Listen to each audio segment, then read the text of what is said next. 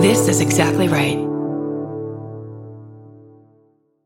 If you're a fan of meticulously crafted worlds that reimagine every little detail, then you'll enjoy the podcast Imaginary Worlds. Host Eric Malinsky spent over a decade working in public radio and uses those skills to create a sound-rich podcast that features interviews with Andy Weir, who wrote The Martian, the writers of hit TV shows like Star Trek: Strange New Worlds, designers of games like Magic the Gathering, and the puppeteer who designed Miss Piggy. You can find Imaginary Worlds wherever you're listening to this podcast.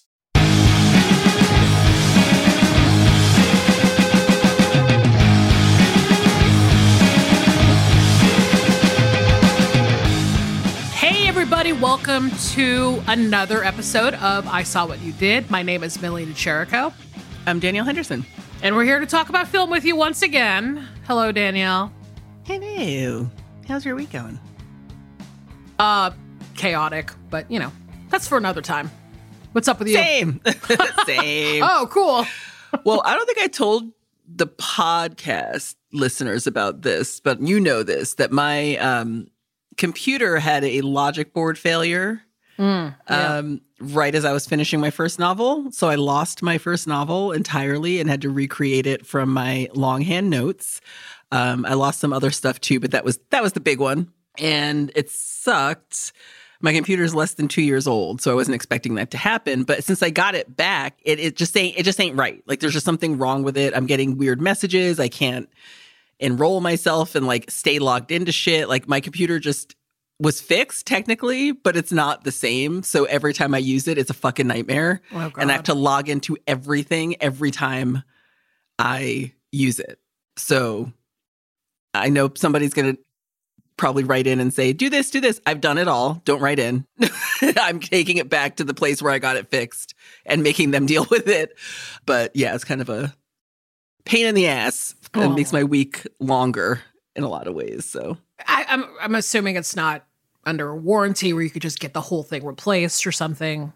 Oh, it's under warranty, but they will not replace it. What? Yeah. Because they fixed the problem. Yeah. The problem was that my computer was not turning on because the logic board was fried. So they fixed the problem as far as they're concerned, which means they do not have to give me a new computer, even though it doesn't actually work. That is fucking insane. That's where we are in our lives. But that's okay. I will talk about the depths of it another time, of rewriting a novel from scratch and not saving things because you're an idiot who doesn't think their work is good enough to save. That is a story for another time. But okay, something really funny happened to me recently, and I thought that you would get a big kick out of it. Okay. So I'm dating. I'm officially dating for the first time in my life. At 46 for the first time in my fucking life, which is weird. Wait, so let me back up and just ask you a few other questions. Is that okay? Yeah. Okay.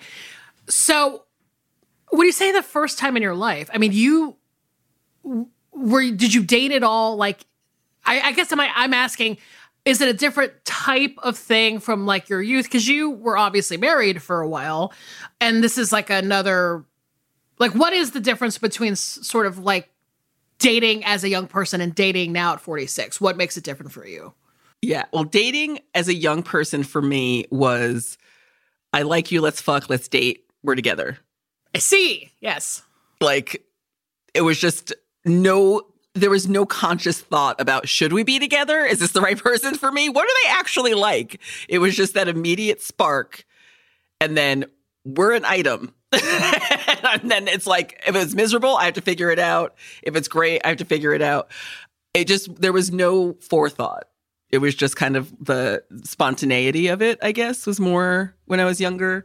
It was less browsing and more just like buying the first thing you see on the shelf and then having it forever type of feeling.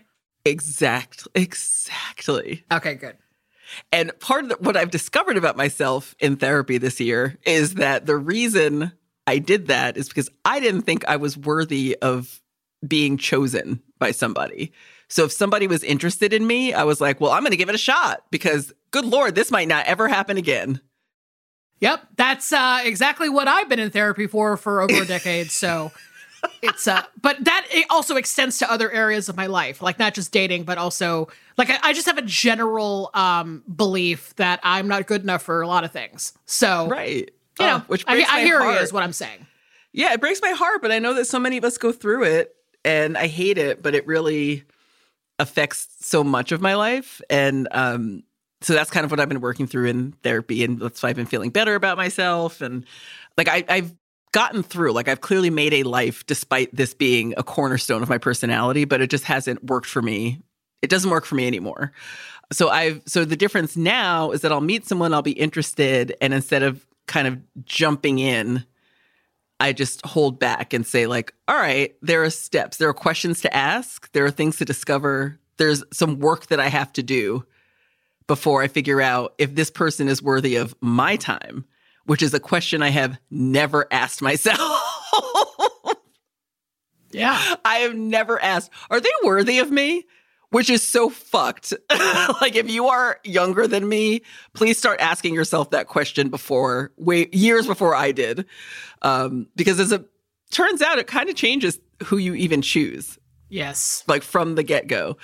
One thing that I never expected, and actually said flat out several times to you and other people, I'm never going to meet anybody in my hometown. When I left Warwick, I had never seen a dick, and I expected that I will never see a dick while I live here as an adult. It's just not the place for me to meet somebody. Well, so I did meet somebody here, and he's real cool. And it's early days, just figuring it out, but I like spending time with him. Well, as your sensible friend who has been through therapy as well, I am excited for you, but I'm not too excited, if you know what I mean. Like, yes. We're going to talk about this probably with your movie today. I don't want to overinvest in the idea of these very cute details being at play. Do you know what I'm saying? Oh, completely. Yeah. I absolutely know what you're saying, because I have to try to not do that myself. That's also part of my not choosing someone, is that it's very easy to get wrapped into a fantasy life. Yes. Because you haven't asked any questions of them to face the reality of them. So I'm actively not doing that. Yeah, me too. I mean, and I think that, that's a pretty common thing for people it's very hard, to be honest, to not overinvest in those types of things. I mean, especially when it comes to movies. Like, I mean, we've got 100+ episodes of me like using movies as real life, a lot of times. So I'm not gonna say that for you, because I want to be your friend that's encouraging but sensible. But I will say generally that I'm very happy for you that you're dating. Thank you. Yeah. It feels good. Like it feels like it's the right time. Like I didn't rush it. I didn't push it too hard. I'm not being unrealistic. And I'm also not actively like on apps or like making it my part-time job. I'm still very much the way I've always been, which is if it happens, it happens, except I'm just open to it now in a way that I haven't been for years. So it's been happening. As it turns out, meeting guys is not hard, but liking guys is very hard for me. Yes. I don't know, it feels like it kind of should be hard, because you don't want to just like everybody. You can't like everybody or anybody. Exactly. You have to be selective, because you're amazing and important, and your time and your energy and your love is valuable. So, I guess that's maybe really what I was asking before in terms of like, what is dating? How, because dating is such a broad term, and people do it so differently. Like, I think that dating, maybe in the way that you're saying it, is actually dating. Like, just keeping an open mind, talking to a bunch of different folks, like not committing to necessarily everything or the first thing or whatever. Because, I have had to realize over the course of my lifetime that dating is not obsession. Instant obsession. Right. That is the opposite of dating, in fact. So, and that's, I think, too, that line, that like going exclusive line, is fuzzy, right? Because I mean, listen, I'm doing a Vanderpump Rules rewatch where that line is always in question with all of those motherfuckers. Like, oh, were we dating or together when you had sex with that girl in Vegas? Or, you know what I mean? And everyone is always calling into question the timeline of like when somebody started dating somebody and whether or not they're allowed to date or have sex with other people, right? Right. Because I think maybe for folks, and certainly for me when I was younger, if I talked to somebody on the phone once or something and we were together forever and you're not allowed to look at other people, which is so not realistic now. Like, I'm like, why did I think that? I was young. I was stupid. Oh, no. You know, I just thought, if you want to talk to me, I have to be the only girl you're talking to, and I don't care if you don't know me at all. That's amazing. Now I'm like, that is so dumb. But that conversation, when it happens, I think feels natural. It'll come at a natural place, you know, for you, and you'll be like, okay, well, I've been out with this person enough. I know that they're quality. I know that we like each other, and so why not take it to the next level? It's just a very adult approach, I think, to be like, this is what's up with me, and this is how I'm feeling. How are you feeling? Yeah. Do you feel like, I feel this, and you may feel similarly or not, but like, I'm kind of excited. I mean, not that I'm dating. I'm not dating. I'm actually looking for a job, which is worse than dating, so I don't have time for dating. It is very similar, by the way. Dating and looking for a job, they're very similar, but looking for a job is much worse.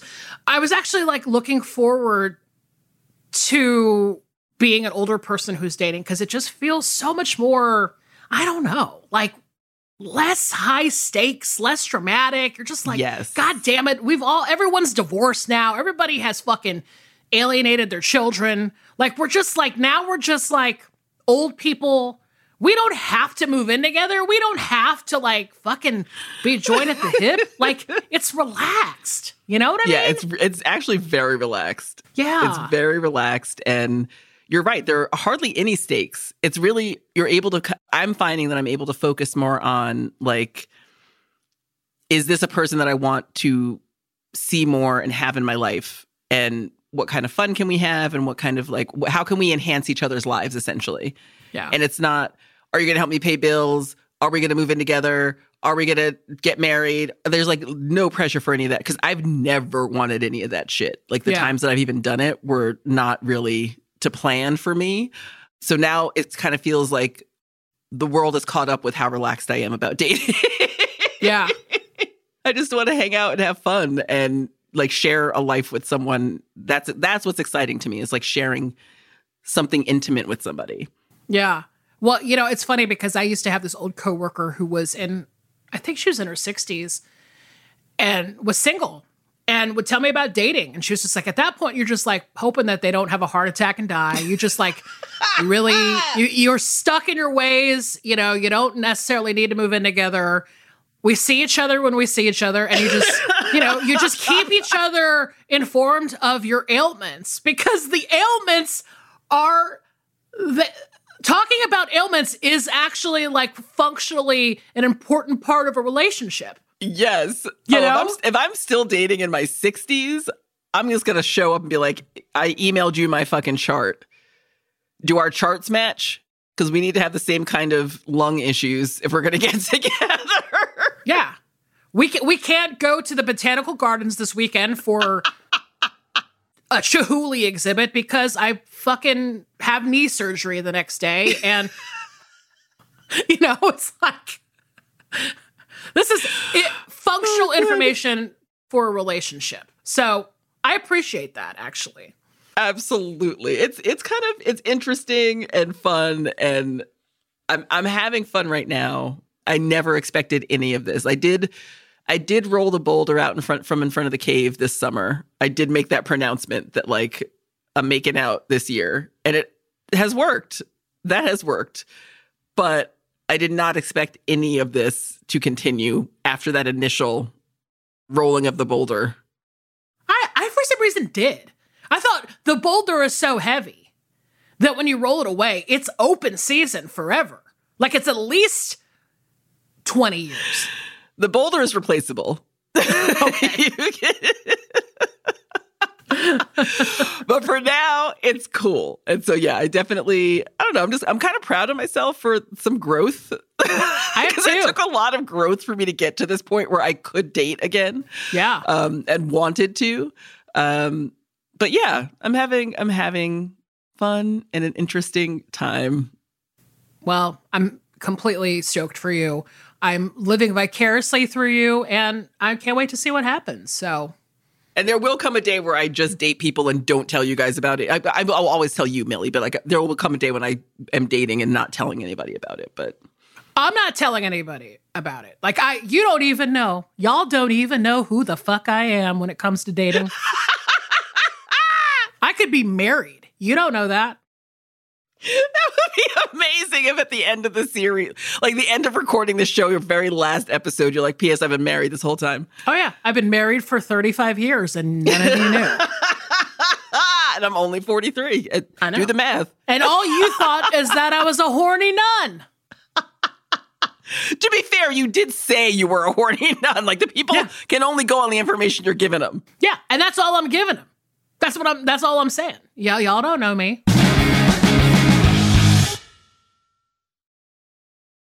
Well, Danielle, we have a hell of an episode. We really do. Probably going to bring up some things we just talked about, to be honest. But this was something that I wanted to do, right? This was a me thing. So I'll just tell you the theme for this week, titled by Danielle Henderson, turn on, tune in, drop out. Movies that remove us from the hell of living. And that very long title is to suggest that the movies that we picked for this week are ones that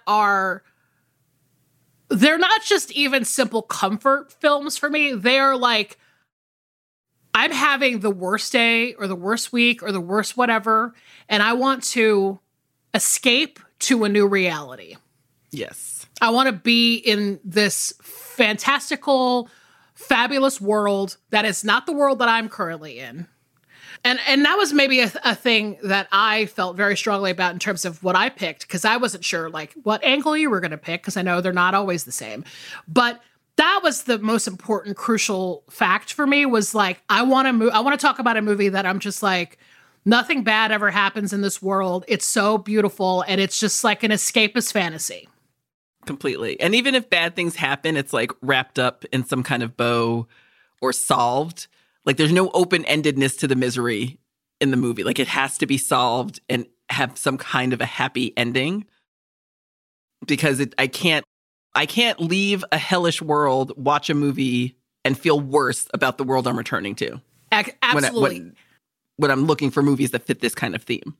Absolutely. It's like even the bad stuff that happens, if there are bad stuff that happens, is like a fake bad thing, where it's like a charming bad thing that gets resolved maybe, but it has like zero real life stakes, I think. Yeah. You know? And to be honest with you, I like this pairing because it's like an much older movie with like a movie that was made in the past, 20 or something years. And I rewatched your movie again, hadn't seen it in, I don't know, maybe about 5 years. And I fucking cried almost the entire time. I cried almost the entire time. And I cried because there's definitely, we'll talk about this, there's definitely a part of your movie where I actually cry. But then I also cried at some other stuff that I didn't expect to cry in. I kind of did too this time, but it wasn't a bad cry. Like it made me feel like in those scenes that I was newly crying at in this rewatch, I felt like I was really seeing something that was being revealed about our connection to the universe. And that made me cry and made me like happy and sad. Yes. It was very emotional rewatch for me, but still fits the theme. Yeah, totally agree. I'm sure we'll dissect that a lot more when it's your turn. And your movie, I gotta say, there's several scenes, but one scene in particular that makes me so happy, and it's so dreamlike, and I would pay all of the money I have in my life to have someone recreate a specific dress that Ginger Rogers is wearing in this movie. If it's the dress that I'm thinking of, it has to be. We got to talk about that dress. Oh. Okay, so yeah, I think I'm going first this week. My film for the theme. Turn on, tune in, drop out, movies that remove us from the hell of living is from 1935. It was written by Alan Scott and Dwight Taylor. It was directed by Mark Sandrich, and it's called Top Hat. You see, every once in a while, I suddenly find myself dancing. Oh, I suppose it's some kind of an affliction. So, Danielle, I think this might be the oldest movie we've ever done on the podcast. I think so. Yeah. Very impressive. I know. I'm not actually sure if we've ever done a 1930s movie. Now that I'm thinking about it. But hey, we're doing one now. Better late than never. So I'm sure I do not have to tell you about Fred Astaire and Ginger Rogers in a general sense because they're probably the most famous partner dancers of all time, right? Two, maybe, of the most famous people from the classic Hollywood era. I mean, Fred Astaire, Ginger Rogers, Dance on Air. They had style. They had grace. Rita Hayworth, you know what I'm saying? They're famous. They're famous. They were in a total of 10 films together. 9 of them were released between the years of 1933 and 1939. And then they released the last one in 1949, which was the only film that they did in color. And then this movie, Top Hat, was, I think, their 4th movie together. And it was the first one that was written specifically for them, right? Because prior to this, like their very, very first movie, Flying Down to Rio, was set. They were both like 5th build or something. They were kind of like really low down the cast list. But then their performance together was so memorable that they're like, put them in everything. And then by the time Top Hat came out, they're like, let's write a movie for them. Let's center it around them. And it was their most successful, I think, out of all their movies. And I'll give you a 1-sentence synopsis, even though really the setup for this film is very classic Hollywood narrative. We'll get to that in a second. But Top Hat is about an American dancer who is about to open a show in London, meets a woman who's on vacation, who confuses him for the husband of her best friend. Who she's just never met. There's a lot of like screwball antics in this film, as you can imagine. A lot of it is wrapped up on this confusion, which we'll get to in just a second. But bare minimums, the story goes like this. Fred Astaire plays this guy named Jerry Travers. He's an American performer who is in London. He's about to open a show for this producer named Horace Hardwick, who is played by the great character actor Edward Everett Horton. If you're into old movies, you have seen him in everything. He was a staple of comedies in this era. You know, he was in actual multiple Fred Astaire and Ginger Rogers films. And he was known to play this stock character. It was like, he's always the guy that's like kind of like a stuffy-ish type of dude, but he always is doing a double take. So he's kind of the guy that's like, oh, yes. What? Like, he's got that like double reaction thing going, and he does it so well. It's perfect. But so he plays kind of the producer of the show. And then also he has this butler who shows up in these very early scenes, especially. And it's this actor named Eric Blore. And he plays this, he's another one of these like stock character actors in early Hollywood. He's always a weird butler, like a weird, funny, quirky butler. And it was always either a nutty butler or a nutty waiter. And British, right? Very British. But so at some point, Horace gets this message that his wife and her friend are headed down to Venice, Italy for a vacation. And his wife is like, listen, I brought this friend who is single and you should, bring Jerry if you come to meet us because maybe they'll hit it off. Okay, so you've got that information up front. That pretty much sets up the first tap dance sequence for Fred Astaire because this man is a tap dancing machine. And he is a fucking menace. he He's a menace for sure. He uses his skill of tap dancing to be a fucking menace. Yes. And he loves to fuck with people via tap dance. Like there's a very early scene at the beginning where he shows up to this like all silent kind of like stuffy London gentleman's club where everybody is like reading the newspaper in silence. And then he's just like, fuck y'all. And he starts clank, clank, clanking those feet, which I appreciate. This to me, I mean, I'm not sure how you feel about Fred Astaire as kind of like, I don't know, just like considering him in a romantic lead kind of way. When I've considered him just generally, I'm like, yeah, he's there. I mean, he doesn't like necessarily stir the loins as a, I don't know, like a Brando or something like that. But like, I gotta say, Fred Astaire, especially in this movie, but in a lot of these movies that he did with Ginger Rogers, he's so fucking charming. He's so charming. I will give you that he is very charming, but I'm just gonna come out with it and say that I think he looks like a fucking creep. Oh, how dare you? He's got the pointy face of like an old... You remember the devil character in the Powerpuff Girls? Yes. Okay. He's got this like angular, pointed cartoon face that does not stir any of the loins, but also just makes me feel like he's very boyish and old at the same time. Yes. It's like a competing Benjamin Button happening on his face. Look, I mean, say what you will about like You want me to say more?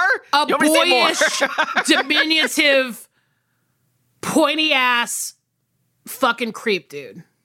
But he is charming. Yes, I think he's very cute. And I think it's perfect for this film, which I'll get into in just a second. But so he is tap dancing so much at the beginning of this film that he disturbs the guest in the room that's directly below him and Horace's room, right? It's this woman named Dale Tremont, and she is played by Ginger Rogers. And by the way, I would be remiss if I didn't say this hotel that everyone is in is this fucking incredible maximalist Art Deco set piece dream. It really is wild. I mean, it is so opulent that it puts the Madonna into fucking shame. It is so awesome. The beds alone. And like just the weird doorways and the shit on the walls, and I don't know what's going on there, but it's like it really is that sort of like overdone classic Hollywood set piece. It's a fantasy, and this is what I love about this film, and I love about these films. It's just these like fantasy sets. But so you've got these giant set pieces. Again, you're in this world where two men are having a conversation about going on a vacation together, and then it turns into a song and a tap dance routine. So this is the world that you're in. It's Hollywood magic, old Hollywood magic. So of course, Dale comes up and is like, who is dancing at this time of night? Jerry sees her and is immediately smitten. He doesn't know anything about her. Duh. As it turns out, Dale has been traveling with this Italian fashion designer named Alberto Bedini, who is played by this actor named Eric Rhodes. You may assume he is a gay man, as a lot of these side characters, to be honest. But he's actually in love with Dale and wants to marry her. And more importantly, he wants to like defend her honor all the time, which is a running gag in the film, right? So yeah, this is the setup for what happens throughout the entire film, which is this hilariously messy romantic conflict. Okay, so Jerry eventually is like, Dale, hang out with me. One of my favorite sequences in the film is when they're dancing under this pavilion when it's raining. And Fred Astaire is singing Isn't This a Lovely Day, which was written by Irving Berlin, who did all the music for Top Hat. And it's like that moment where she's finally like charmed by him. And then the best part to me is that she's in this like full equestrian outfit because she's like riding her horse and she's wearing pants, which you rarely saw in this era, period. So I love that their kind of first partner dance together is her in pants. And it's kind of fun that she's like giving herself over to this moment, but she thinks that Jerry is her friend's husband. She thinks Jerry is Horace because Horace is not in the room when she comes upstairs. Yes. So she's kind of like, fuck, I'm falling in love with my friend's husband. That's like, right. This balls. But in that moment where they're dancing together, you start to see the chemistry, and it's kind of like, oh, this is what Horace and Madge wanted all along anyway. So it's kind of a fun switcheroo. Yeah, I watched this clip from this pavilion dance sequence a lot. Like, I will look it up on YouTube. I love at the end of it, they're like, they just kind of sit down cross-legged and then they just kind of shake each other's hand. That to me is so sweet. Yeah. I just love it.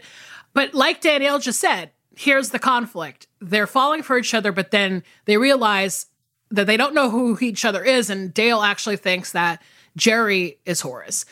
And I guess you find out that Dale is the friend of his wife. And I guess they're in London before they go to Venice. Yeah. Very confusing. But Dale's friend is Madge Hardwick, who is played by the wonderful Helen Broderick. She's another great character actor of this era. And the funny thing is that so Dale thinks Jerry is Horace, but then now Madge thinks that her husband is cheating on her with another woman. That whole scene is so great where she's like, yeah, let me deal with it. Yeah. It's such a kerfuffle, and Madge is secretly my favorite character because she hates men. Or at least she's not enchanted by men. She's like, oh, yeah. Men. You know, I love that character. She's a realist. She's a very realistic approach to like, yeah, I'm here because my husband's producing this fucking show and he's dragging me all over the goddamn universe and I've had it. Yeah. And she's so not pressed to be married to him. By the way, she's just like, oh, okay. Yeah. Like, men are going to be men. They're going to cheat on me, I guess. There's one point where she says, like, well, if you're going to keep being a spinster, this is going to keep happening to you because men are philanderers. Men are the worst. Yeah. Also, it's so funny because at one point, I had to actually look up this term because I didn't actually know it. At one point, one of the male characters calls Dale a designing woman. Oh, yeah. And I was like, a designing woman. And as you know, it's pretty much like a heartbreaker, a loose woman, a heartbreaker type. And a great TV show from the 80s. Of course. And a great movie hey, high-ass Gregory Peck might be in Designing Woman. Let me look this up. Designing Woman, 1957, starring Gregory Peck and Lauren Bacall. Your high-ass king is in Designing Woman. Add it to the list. Add it to the list. But, okay. So Jerry can't stop tap dancing. His show opens and it's this entire, dreamlike Broadway sequence where there's a bunch of guys in top hats behind him and then they get fake shot with Jerry's cane. It's very, very old-timey Hollywood.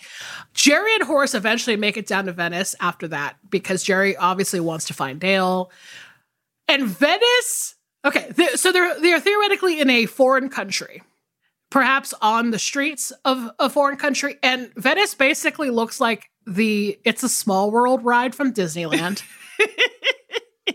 It's so funny and so fake. We love it.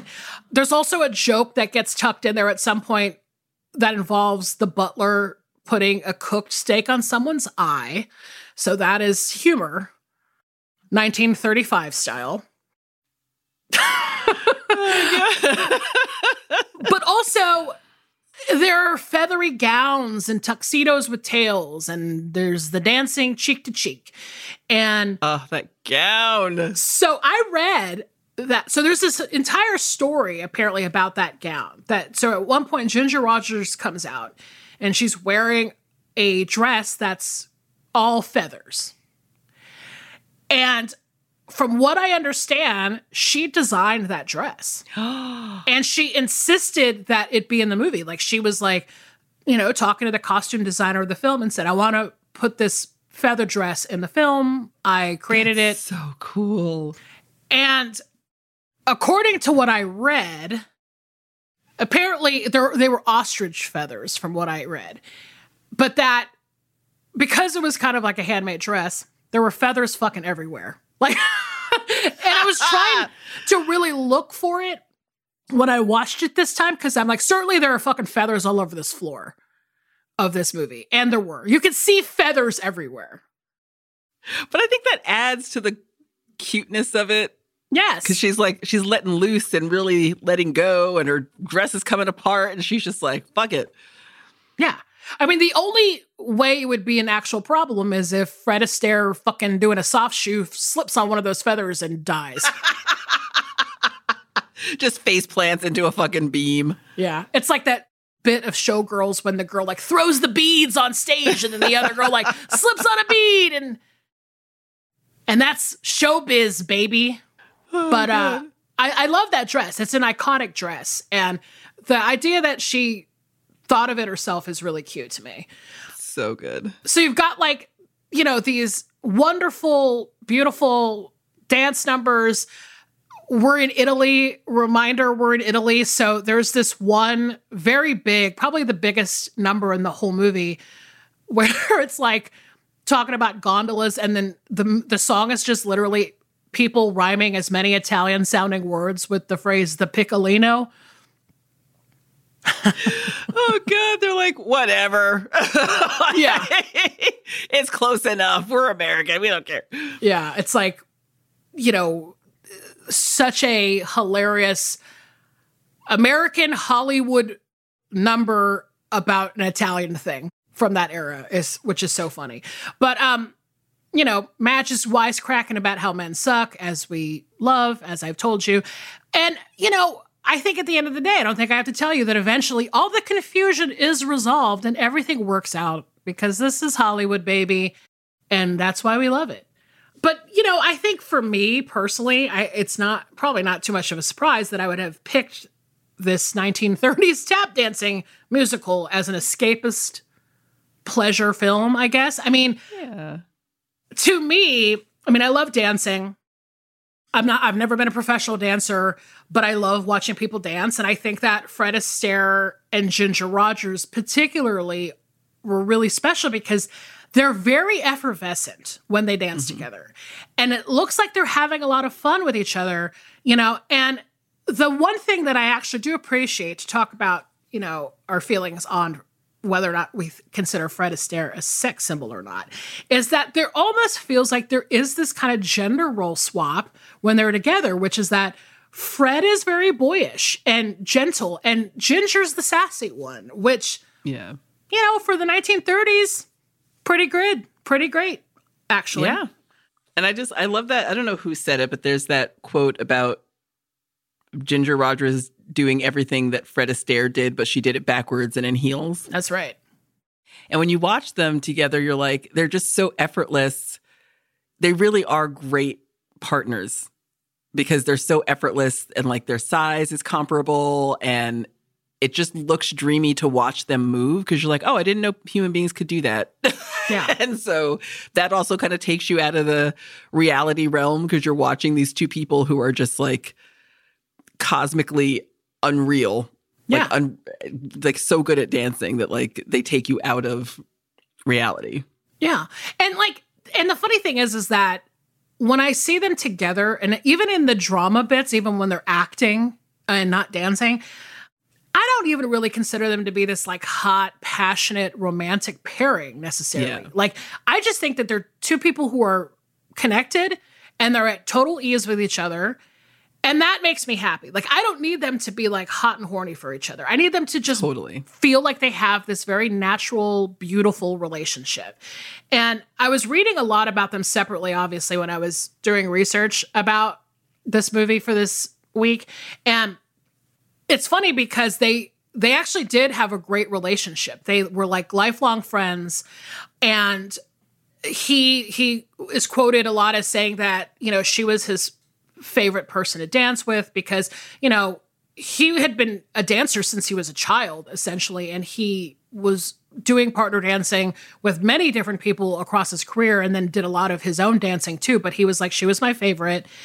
And also, I have to say, because there was a lot about Fred Astaire that I actually didn't know, which is super interesting to me. So apparently Fred Astaire really influenced men's fashion in the 20th century. Like, apparently he was the kind of bridge between this sort of like more formal men's style from Europe and like what we consider to be like modern men's style.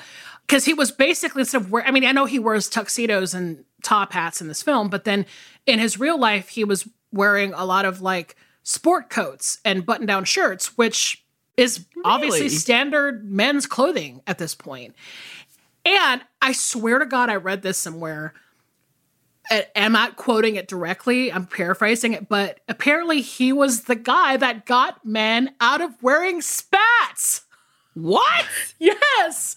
Like, guys were wearing spats. Remember we talked about fucking spats? Like, who the fuck would wear those things? But he's the guy that's like, I don't fuck with spats. We're doing a new thing in a new era. No way. Yeah. I didn't know that. I know. Good for you, Fred Astaire. I know. He's pushing shit forward. And the other thing I will say, two other things. A, he became a skateboarder in his late 70s. So he was in his 70s and decided to take up skateboarding. I'm so... What? Yes. Because apparently he was really physically fit his entire life, right? It tracks. Like a lot of those dancers were very athletic and stayed athletic throughout their entire career. But yeah, apparently he took up skateboarding in his 70s and then like broke his wrist when he was skateboarding in his driveway. He broke his wrist in his 70s. I mean, yay, but also so weird. Yeah. I mean, I kind of think that's remarkable that an old guy would be like, I want to be a skateboarder in my 70s. The other thing, most relevant to the Exactly Right fam, Fred Astaire was a true crime aficionado. He was a murderino, folks. What? Yeah. Fred Astaire loved true crime and skateboarding. So, there you go. Oh, God, I love these facts so much. I did not know any of that about him. Yes. But at any rate, I love this film so, so much. It truly puts me on another plane in another dimension. It's like a dimension where nothing bad happens and I can like step out of my shit for just a moment and just be in this beautiful Art Deco 1930s dream world of tap dancing and, you know, fancy clothes and funny character actors. So that is my pick for this week. Such a good pick. I'm so glad you did. Well, mine is taking us in a little bit of a different direction. My movie was released in 2001. It was written by Guillaume Laurent and Jean-Pierre Jeunet and directed by Jean-Pierre Jeunet. My movie is Amélie. With the discovery of a simple childhood treasure, she begins a quest to fix other people's lives. And perhaps her own as well. Do you remember there was this episode of Saturday Night Live when this movie came out where Chris Kattan played Amélie? No. I gotta find it and send it to you. I remember it being so fucking funny. I gotta look that up.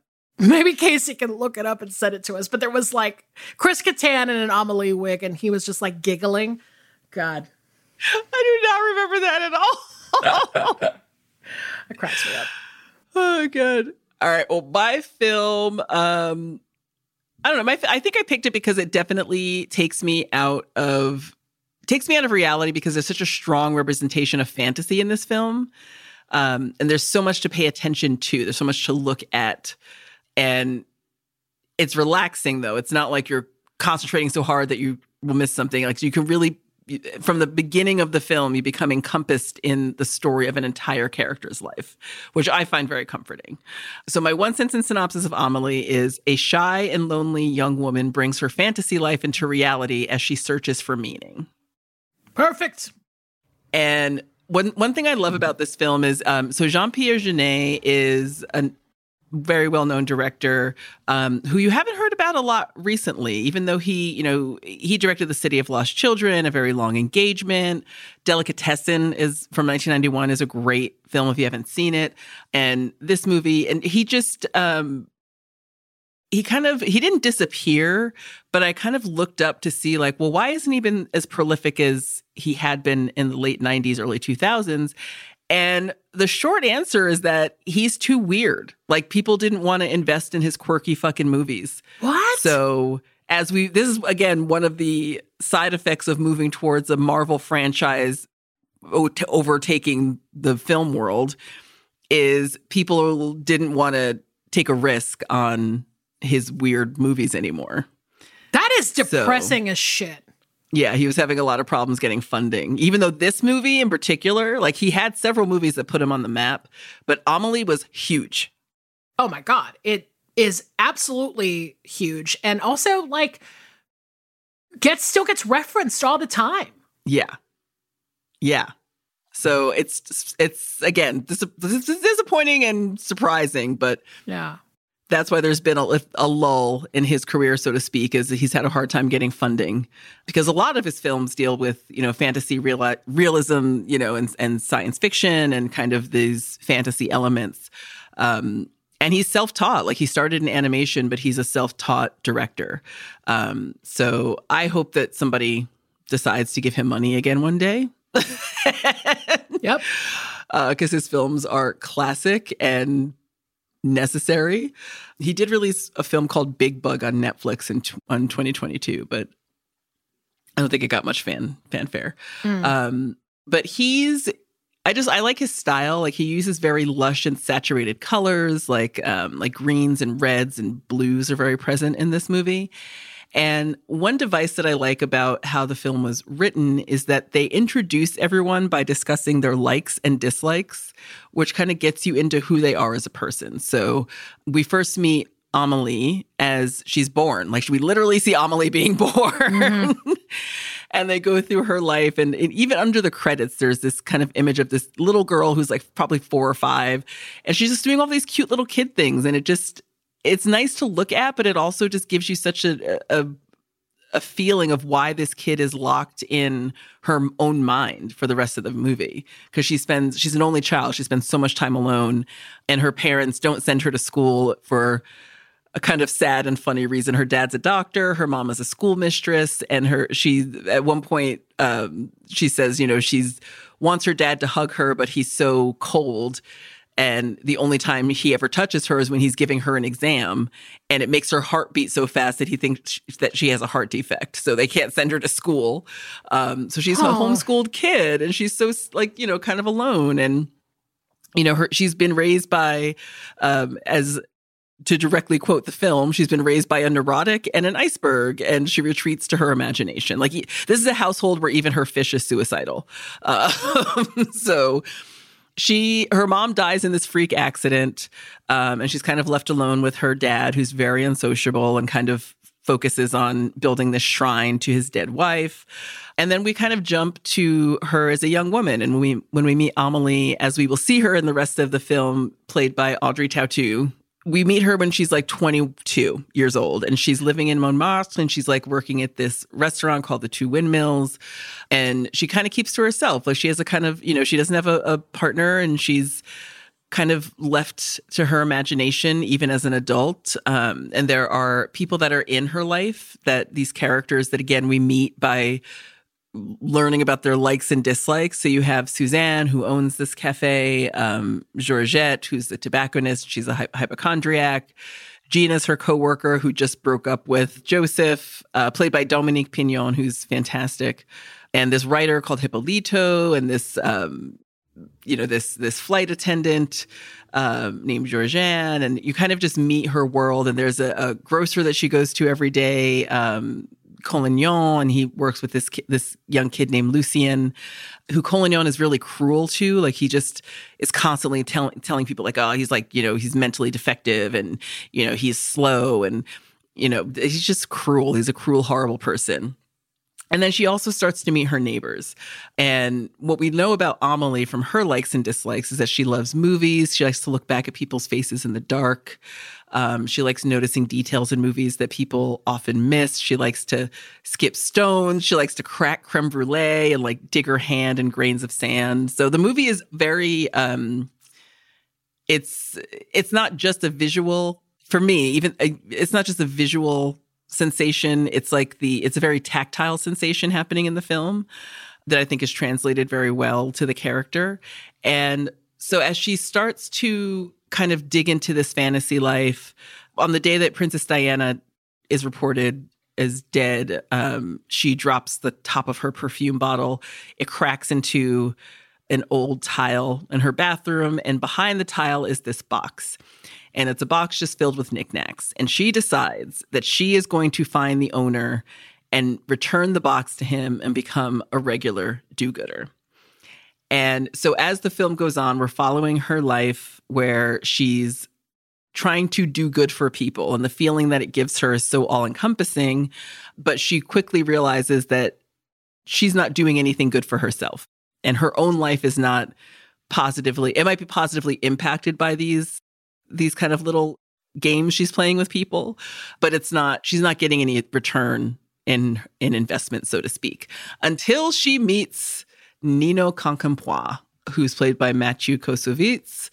He's so cute. And she kind of sees him like digging under a photo booth one day. And you're like, what is he doing? And eventually it comes to pass that you learn that he's collecting all the discarded photos and putting them back together in a photo booth book. Like he's making his own photo book.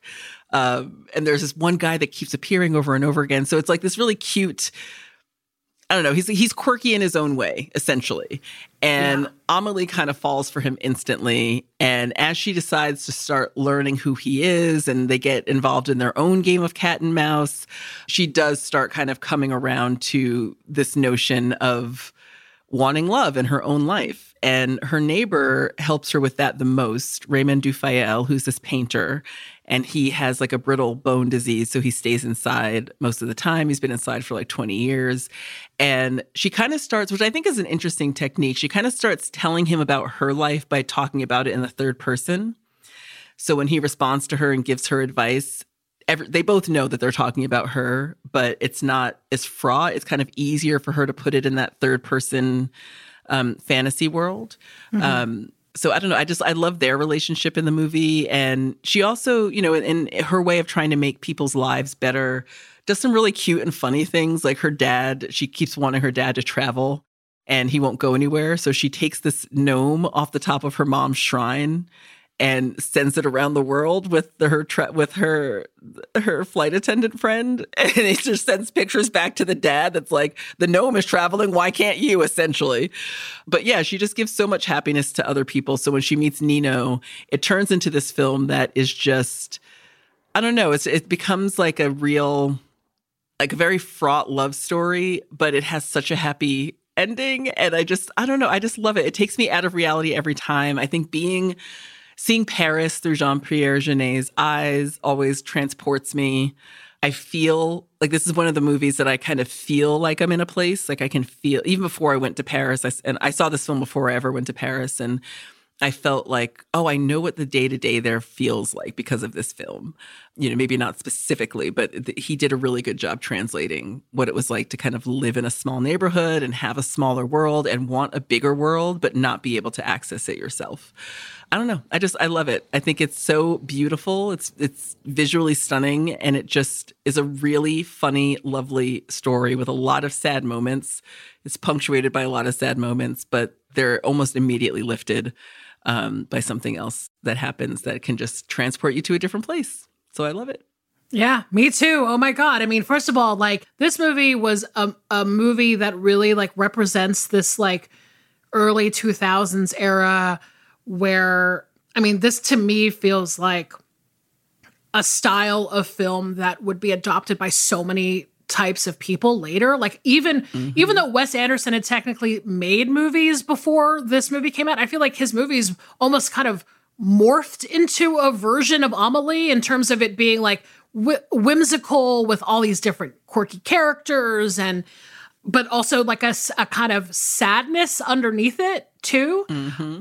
Because you're right about that. Like, even though this movie is wonderful and life-affirming and beautiful, there is this kind of undercurrent of sadness for this Amelie character because, she's essentially the person who brings joy and happiness to everybody else but herself. And because of her upbringing, she doesn't know how to reach out to love, essentially. Yeah. She wants it very badly, but she doesn't know how to kind of get there and connect with people. And her way of connecting to people is by these kind of like whimsical games that she plays. It's very childlike, right? Yeah. Which is ultimately what makes her and this Nino character so connected, because they're both seen as kind of outcasts and weirdos. And, you know, there's a lot of stuff in the film where, you know, kind of Nino's coworkers, because Nino works at this like porn shop, right? Definitely works like a sex shop for sure. So there's a scene where Amelie comes to the shop to kind of look for him and bring him his book back. And, you know, one of his coworkers starts like talking about him because, of course, she's like, does he have a girlfriend? Like, what's his story? And she's like, oh, no, he's just like a weird dude. He works part-time at a haunted house at the fair. And then he works at a sex shop. And he goes around collecting like weird, discarded old, you know, photo booth photos. And, you know, basically setting it up to be like, he's just like you. Y'all are destined to be together. Come on. Exactly. It's so sweet. It's just sweet. Yeah. And the other thing that I think is so insane about this is that Nino is played by the same guy that directed La Haine. I don't know if you've ever seen La Haine. Yeah. But I'm like, yo, the guy that directed that movie is in a romantic comedy. A whimsical romantic comedy. You're like, holy fucking shit. Can't Matthew Kassovitz do? Yes. And He I can agree. do it all. He's so cute and wonderful in this film, as is she. I mean, she is fucking irresistible. And I don't care how hardened off you motherfuckers are about these types of movies. Because let me tell you something. One thing that I thought was so interesting was that, so I went into my Letterboxd after I watched this movie and I'm like, I want to see what people think about Amelie. Like, I want to see what my fucking asshole cinephile friends think of Amelie. And as you can imagine, there's a lot of people that I know that are like, man, this movie is too cutesy wootsy, too artsy fartsy, too poopsy whoopsy. Really? And I'm like, fuck y'all. This movie's great. Well, also, what we're dealing with now, too, is if you're watching Amelie for the first time now in 2023, you've been affected by the years of tweeness that came after this movie. Yes. So after this, 4 years after this movie is when Nathan Rabin coined the term manic pixie dream girl. Like, 100%. We've been dealing with that since after this film. So when the film came out, that was not the intention for her to be like this cutesy, impossible fucking character. Yes. And I think because of the effect of watching women get denigrated throughout film over the last 2 decades, a lot of people expect these kinds of characters to be insufferable now. Yes. And it's not the case with her. The part that fucking wrecked me, was when she brought that box of treasures back to the dude, back to Brodotto guy. Yeah, Dominique Brodotto. When he got emotional seeing his old toys, I fucking lost it. And that was something that did not happen, I think, when this movie came out. Now that I'm an old sea hag that is affected by memory and, you know, life and age, I'm like, that shit fucking put me out. I was like, I can't watch this grown man crying over his fucking old toys. And she did that shit. The voiceover of like what it was making him think of and what he'd lost. And oh God, that was tough. Yeah. But it just this movie makes me just generally happy.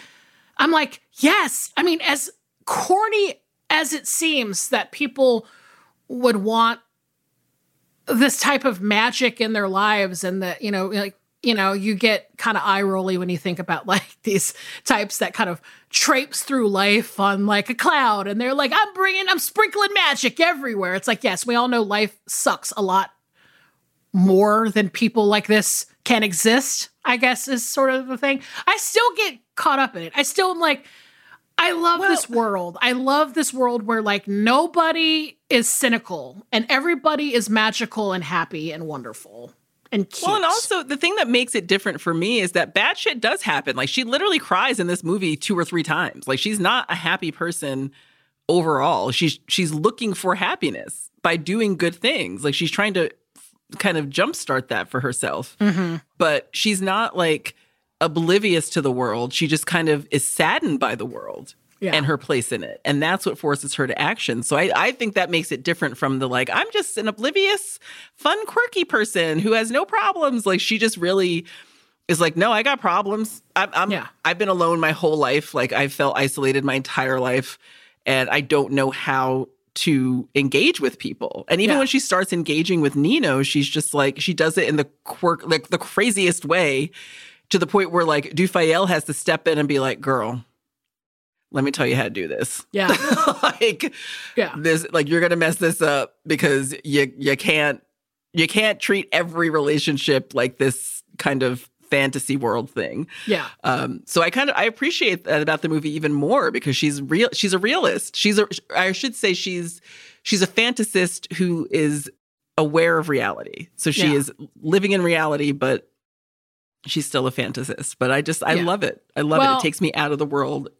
Yeah. In such a delightful way every fucking time I watch it.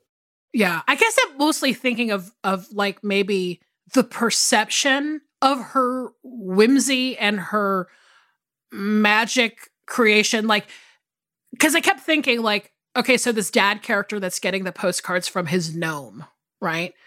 You know, he seems to be very sad and very depressed. And I think in the real world, if you started receiving mail at your home from a gnome, you would be like, what the fuck? And you would be freaked out. And you would be like, somebody is watching me. And because we all live in that, like, horrible paranoia and distrust of everything. So I love a world where people are enchanted by her good doing in a way. So she's like, I know she's doing it out of sadness, but that the reaction to it is positive. Do you know what I'm saying? She's affecting change in a very good way in her life.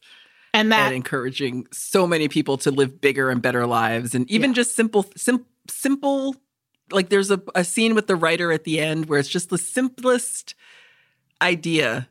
And it makes you could see in his face that it makes his whole day better. It makes his career feel valid. So she's doing, like, practically good things for people. Yes. And that their reactions aren't coming from this, like, super guarded, super cool, like, what are you doing type of place. It's coming from, like, oh my God, like, something amazing just happened to me. And they're in the moment. I don't know. I think that's obviously informed by just the world that we live in right now. And I'm like, nobody can do good things. Everybody is just, calling people out and, like, telling people that they're dorks. So anyway, that is what enchanted me watching it again. But I am just generally in love with this movie. And I am so glad that I still have the same reaction to it as I did when I first saw it. So me too. Oh, I love it. This is a good double feature this week. I think so too. And I kind of was like, I love this world. Do I want to go back to watching other films? I just want to stay in the fantasy world forever and ever. But if you want to email us, we are at isawwhatyoudidpod@gmail.com. Send us questions for bonus episodes. We also have a P.O. box. You can find the address on our link tree, on our social media, but send us whimsical mail. Maybe clues to other, maybe do the thing where you're like, if you want to see the next letter, you're going to have to meet me at the train station at 9 p.m. And that will be a Millie-specific experiment. Listen, if you want to pay for me to go to a Parisian train station to follow your crazy little game, as long as you pay, I'll show up. You can also leave us a voicemail to play on the show if you want to leave us some whimsical cues that way. All you have to do is record a voice memo on your phone and email it to isawwhatyoudidpod@gmail.com. Please make it 60 seconds or less and record it in a quiet space. Yes, and please find us on our social media. We are at ISawPod on Instagram, Twitter, and Blue Sky. We also have merch. Go to the I Saw What You Did section of the Exactly Right shop to find it. And we have bonus episodes coming out all the time. We have new bonus episodes dropping on the main feed now every third Thursday of the month. And our old bonus episodes are trickling out to the main feed every couple of weeks on Wednesdays. That's right. All right. So, Danielle, would you like to announce the movies for next week? Oh, I would love to. Because our movies next week are The Lion in Winter from 1968 and On Golden Pond from 1981. Woo, woo, woo. Those are good ones. Well, Danielle, as always, a fucking pleasure doing this podcast with you. The best of all time.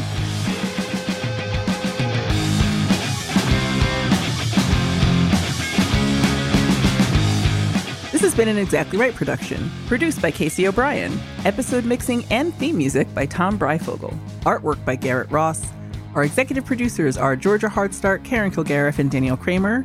You can follow us on Instagram and Twitter at ISawPod, and you can email us at isawwhatyoudidpod@gmail.com.